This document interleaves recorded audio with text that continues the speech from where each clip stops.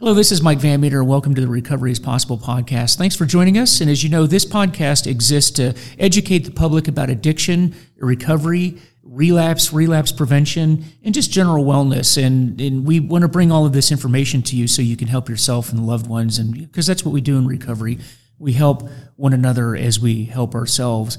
If you can, just visit us on our Facebook site and my website, which is vanmeterwellnesssolutions.com. And I am still in Ohio. I've done a couple of talks from Ohio, and the reason I'm in Ohio, I'm part of a post-critical incident seminar, which I do about 4 times a year out here, working with first responders from Ohio, and although they've expanded it to people from around the country, as a matter of fact. And the program is called Ohio Assist. And my portion of being out here is to talk to people about addictions, usually alcohol, but not always alcohol, and how people can help themselves. And I talk about the addiction itself and the progression of addiction and how they can just get better and seek help. So there's a lot of people that are out in the Assist program that contribute to the effort, because I've talked about wellness in this very toxic profession, in my world, police, law enforcement, but first responders in general, just how toxic it can be, and how we really need to be careful in taking care of ourselves physically, mentally, spiritually, all of those different areas. If they're not working properly, if we are not nurturing all of those areas, can have a very devastating effect on us long term. And so today, what we're going to do, we're going to be focusing on the spiritual side of that physical, spiritual, mental side. And we have with us Pastor or Chaplain Dan Vickey from Ohio PCIS. And I want you to meet him, and he's going to talk to you a bit about the role of chaplains, the role of spirituality when it comes to wellness. And for those of you that don't feel religious, don't panic. This isn't about religion per se. It's about spirituality, and it's about meditation, and it's about taking care of that part of your life. And no matter where you come from or where you are on that spectrum, there's things that we can all learn from. But throughout my years in the military and in law enforcement, chaplains have played a very important role in that. And oftentimes this is not really an area of law enforcement that we talk about a whole lot, but it's a very, very important part, and something I think it's important for you to hear, and I'm certain that you'll benefit from that. So with that, Dan, go ahead, tell us a little bit about yourself and what it is that you do. Yeah. Okay, Mike, thank you for inviting me to participate and be some encouragement to those. I am a pastor of a church in Fremont, Ohio, and been pastoring for 25 years. About 3.5 years ago, I was asked to be chaplain for the Highway Patrol, and been doing that for about 3.5 years.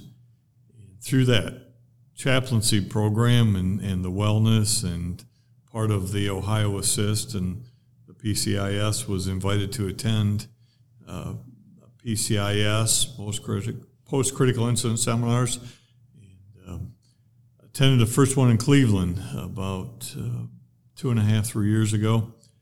Was so impressed what was taking place, and was made aware of our first responders, our police, our fire, our EMS, that they're human and they have some real needs, and there are some things that they've experienced in life, and as you mentioned, the physical, mental, spiritual aspect of being well.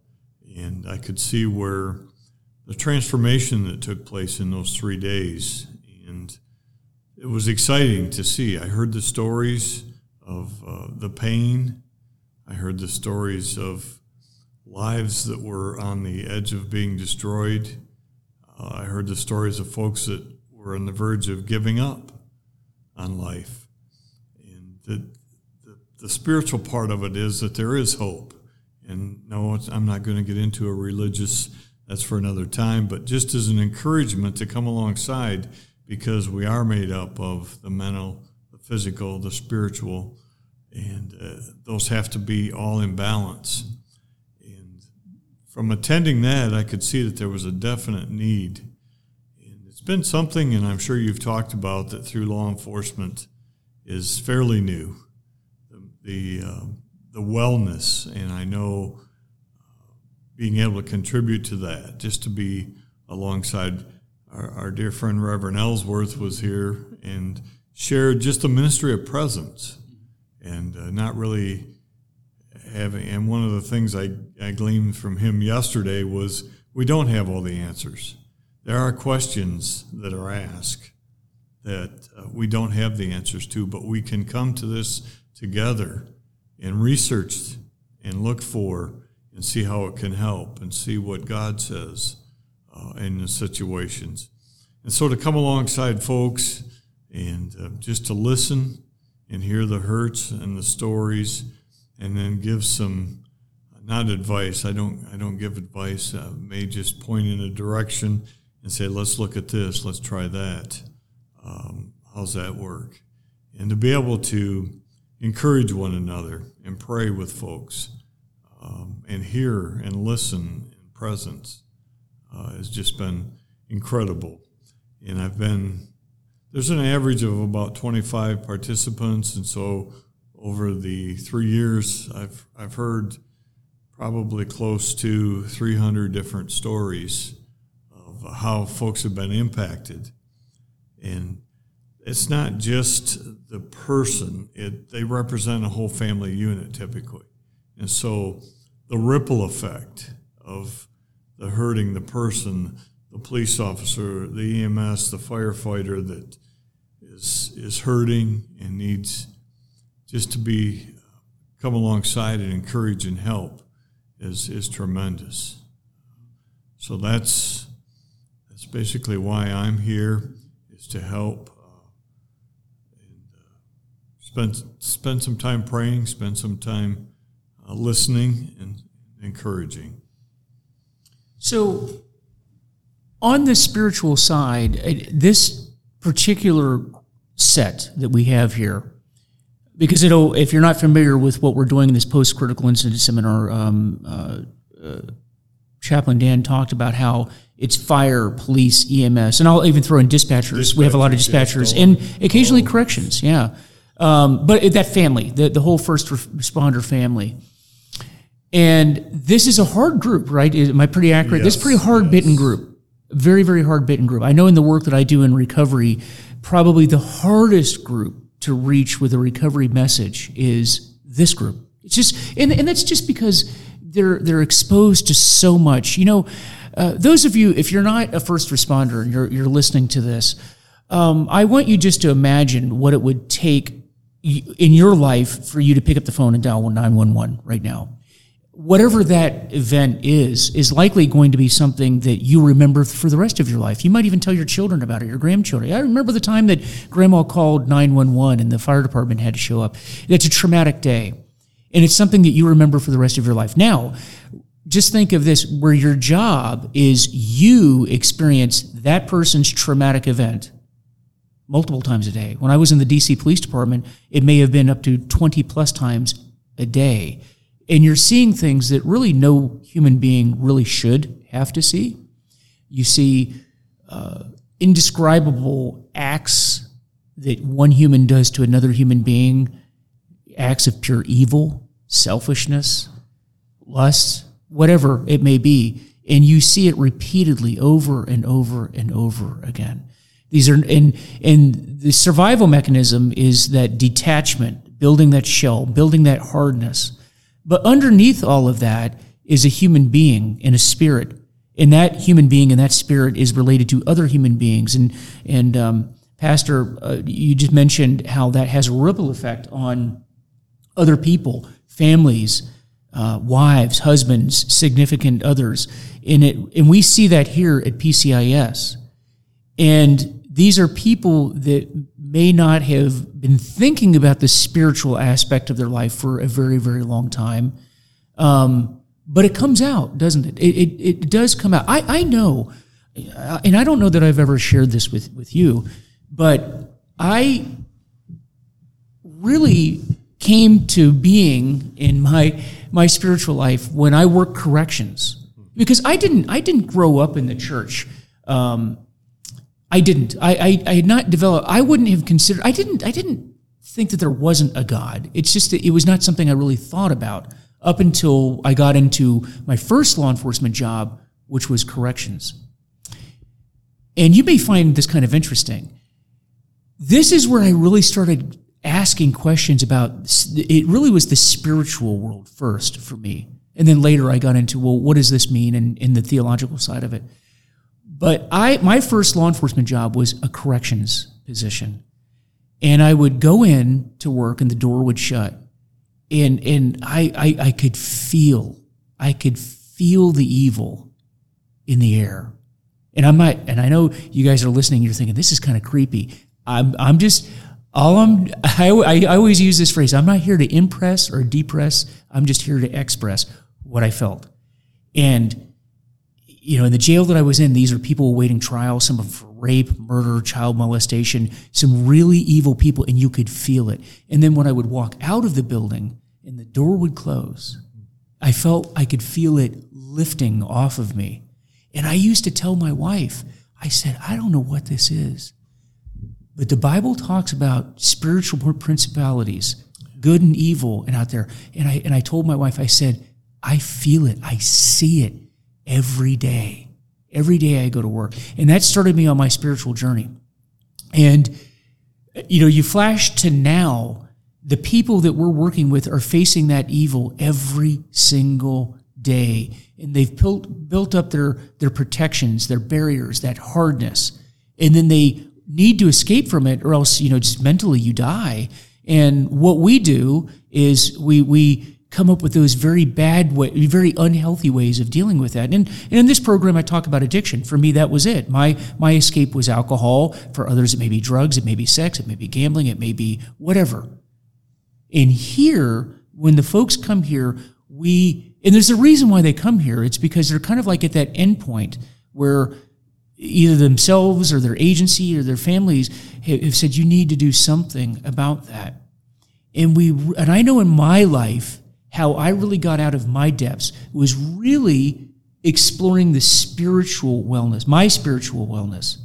We focus on the other things, the physical and the mental, but it really kind of starts with the spiritual. Would you agree with that? I would agree with that, and that's part of, as I'm sitting here listening to you, Mike, is the struggles that I see as this gets built up, and then these folks have to get to go home to their families after dealing with this for 8, 10, 12 hours a day, the evil and that. And when they get home, they can't just turn the switch off. And so part of the spiritual aspect of it is to share some tools to be able to release that, you mentioned, the evil that they're dealing with. And some days are better than others.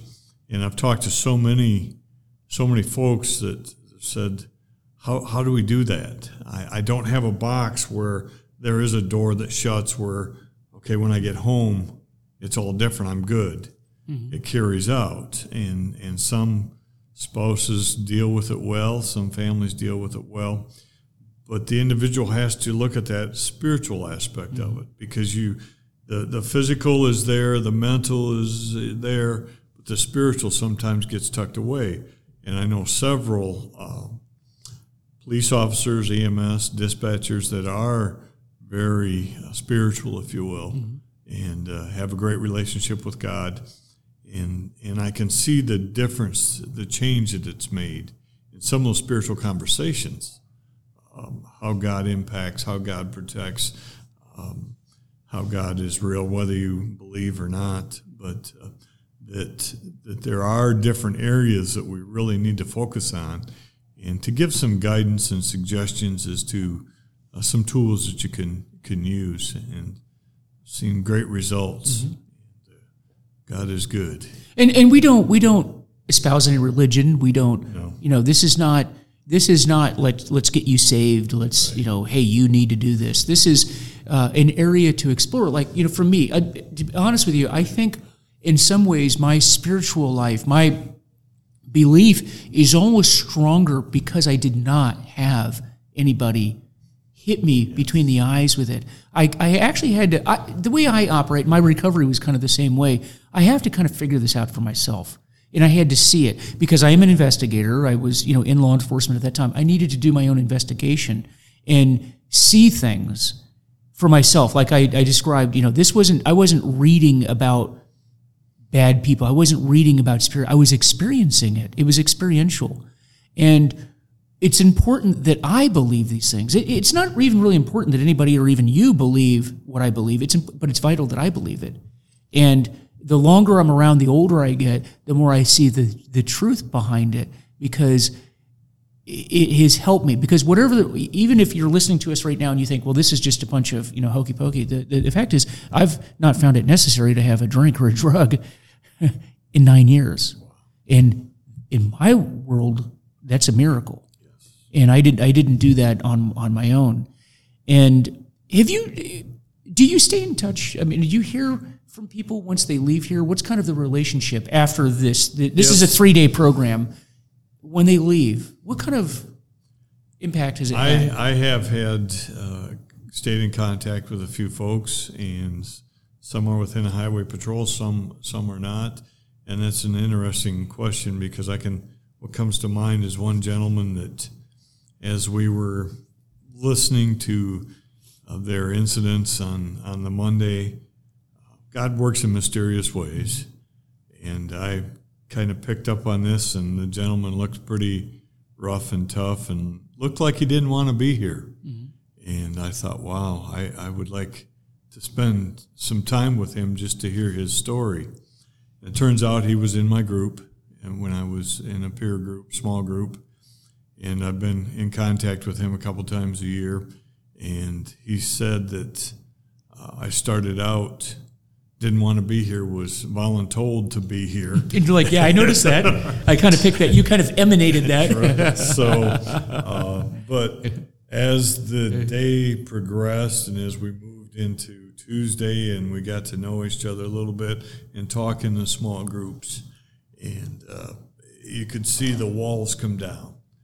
And there's been some amazing transformations that have taken place in his life. And some of the things that that's just one example of many that I could share. That it's been, and that's why I'm here, is to help facilitate that, because God loves all people, and we all struggle at times. And I don't have all the answers, but I know God does, and try to give that direction. And it's encouraging to me just to see a transformation take place. Yeah. And because, yes, this PCIS is a 3-day, but it's not, it's where we give tools, and it has to be a continuous thing.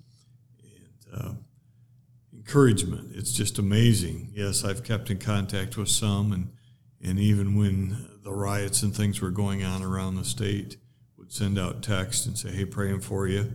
And they would say, you have no idea how much of a difference, how much of an impact that makes, just knowing. As I go to work, as I go to this, to have things thrown at me and this and that, and the things I'm in the midst of, to know that somebody cares enough. Yeah, and you raise a point, because this is an interesting time. So this is my first PCIS post-riots, right? All the world events, and we're in early March of 2021. So if this is years down the road that somebody's listening to this, I want to keep in mind we're in March of 2021, and so this is the first PCIS that I've been to post all of the big riots, the summer of 2020 and into late 2020, and law enforcement, first responders, that job has always been hard. But I think that it's particularly hard now, because these folks, not only are they dealing with what they normally deal with, but now they feel as though the public in the nation really has turned against them. And I'm not here to say whether that's true or it's not true. I'm not here for that debate. It's their perception and that's the important thing, is they feel like they've lost public support, and it's having a devastating effect on first responders across the nation. Devastating effect. And it's nice for them, and I can see in the small groups that I'm participating in how much they appreciate being here and hearing that they are appreciated, that people are thinking about them. And because they get into these depths, like you and I, I'm retired from the FBI. I can look at this from a distance. You can look at this from a distance. But these folks are in it. And when they're in that pit, like you and I can look down into the pit and say, hey, you're going to be back up here. But they're still there, and they're not seeing the top of the pit. And that can be a devastating thing. And in this last year, just in the last 6 months or so, last 3 months, in fact, I've seen more relapses of people that were in recovery, or people that began using or they're using increased dramatically. Suicides has been, folks, I'm telling you, I've not, in my world of people that I know, it's shocking to me how many suicides have occurred in the last 3 to 6 months. And it's not just that I'm more aware of it. No, there are more that are occurring. This has been very, very devastating. Have you seen that impact, or is that affecting your work? Yes, I had an opportunity to go down to the State House and just walk around with some troopers that were there, and just in traveling around the district and even here at the PCIS, just engaging in conversation. And I even saw, and it's not just, and I know this is wellness law enforcement, but I saw a statistic on the news last night that was kind of frightening, that kids, teenagers, are more likely to die from suicide than they are of COVID. Yes, and young. We're talking, not talking teenagers. We're talking young kids. Yeah. So as I look at that and the impact that it's having, this is, and again, I know we're talking wellness for law enforcement, but it's just amazing what society, the transformation that's taking place, it's because we lose hope. Mm-hmm. In the isolation, and in fact, the news article that you're talking about was talking about how isolation, because we're designed to connect with other human beings. We're designed. Man was not meant to be alone, but yet we're forcing that. We're creating an artificial environment that we weren't created to do, and we have to. And we work here at Ohio Assist to really let these folks know, hey, you can't connect. But if I'm a young child and I'm not going to school and I'm not with they aren't going to Ohio PCIS. They aren't going to that, and it was like a several hundred, if I got it correctly, several 100% increase of rates. And I just saw the headline, and it caught my attention, and I was taken back by that. That just thinking of, wow, where have we come? Where are we going? Mm-hmm. And what hope is there? So it's not just, But there is hope out there. Absolutely. And the problem is that the way that our world is, the way that the public has turned on first responders, the way that we are isolating, it is important for people to understand that there is hope out there, whether it appears to be there or not. Now, it may be through Zoom, and I hate that, but that's what we're adapting to. And the one thing I like about the folks that are here in this program, because when all this COVID stuff happened and the world actually has started to shut down. There was one cancellation on a seminar that we did, but I got to hand it to the folks here in Ohio and the team that puts this together. They adapted, and they put together a program and a plan, and we don't like the Zoom. We don't like all because many of the meetings that we would have normally have had face-to-face here at PCIS is, we might be in one room. For example, my presentation, it was put out onto television sets into various rooms. It's not optimum. I don't care for that kind of teaching and lecturing and working, but it's what we got, and we adapt and we overcome and we find a way. And the folks here, and you, Pastor, have done a phenomenal job of adapting to that and providing the best service that's available. But it is there. It is there for people. And so if you're listening to us, whatever agency you're with, and if you're not in an agency, if you're somebody in some other profession, there are people there that you just have to reach out. Now, part of this is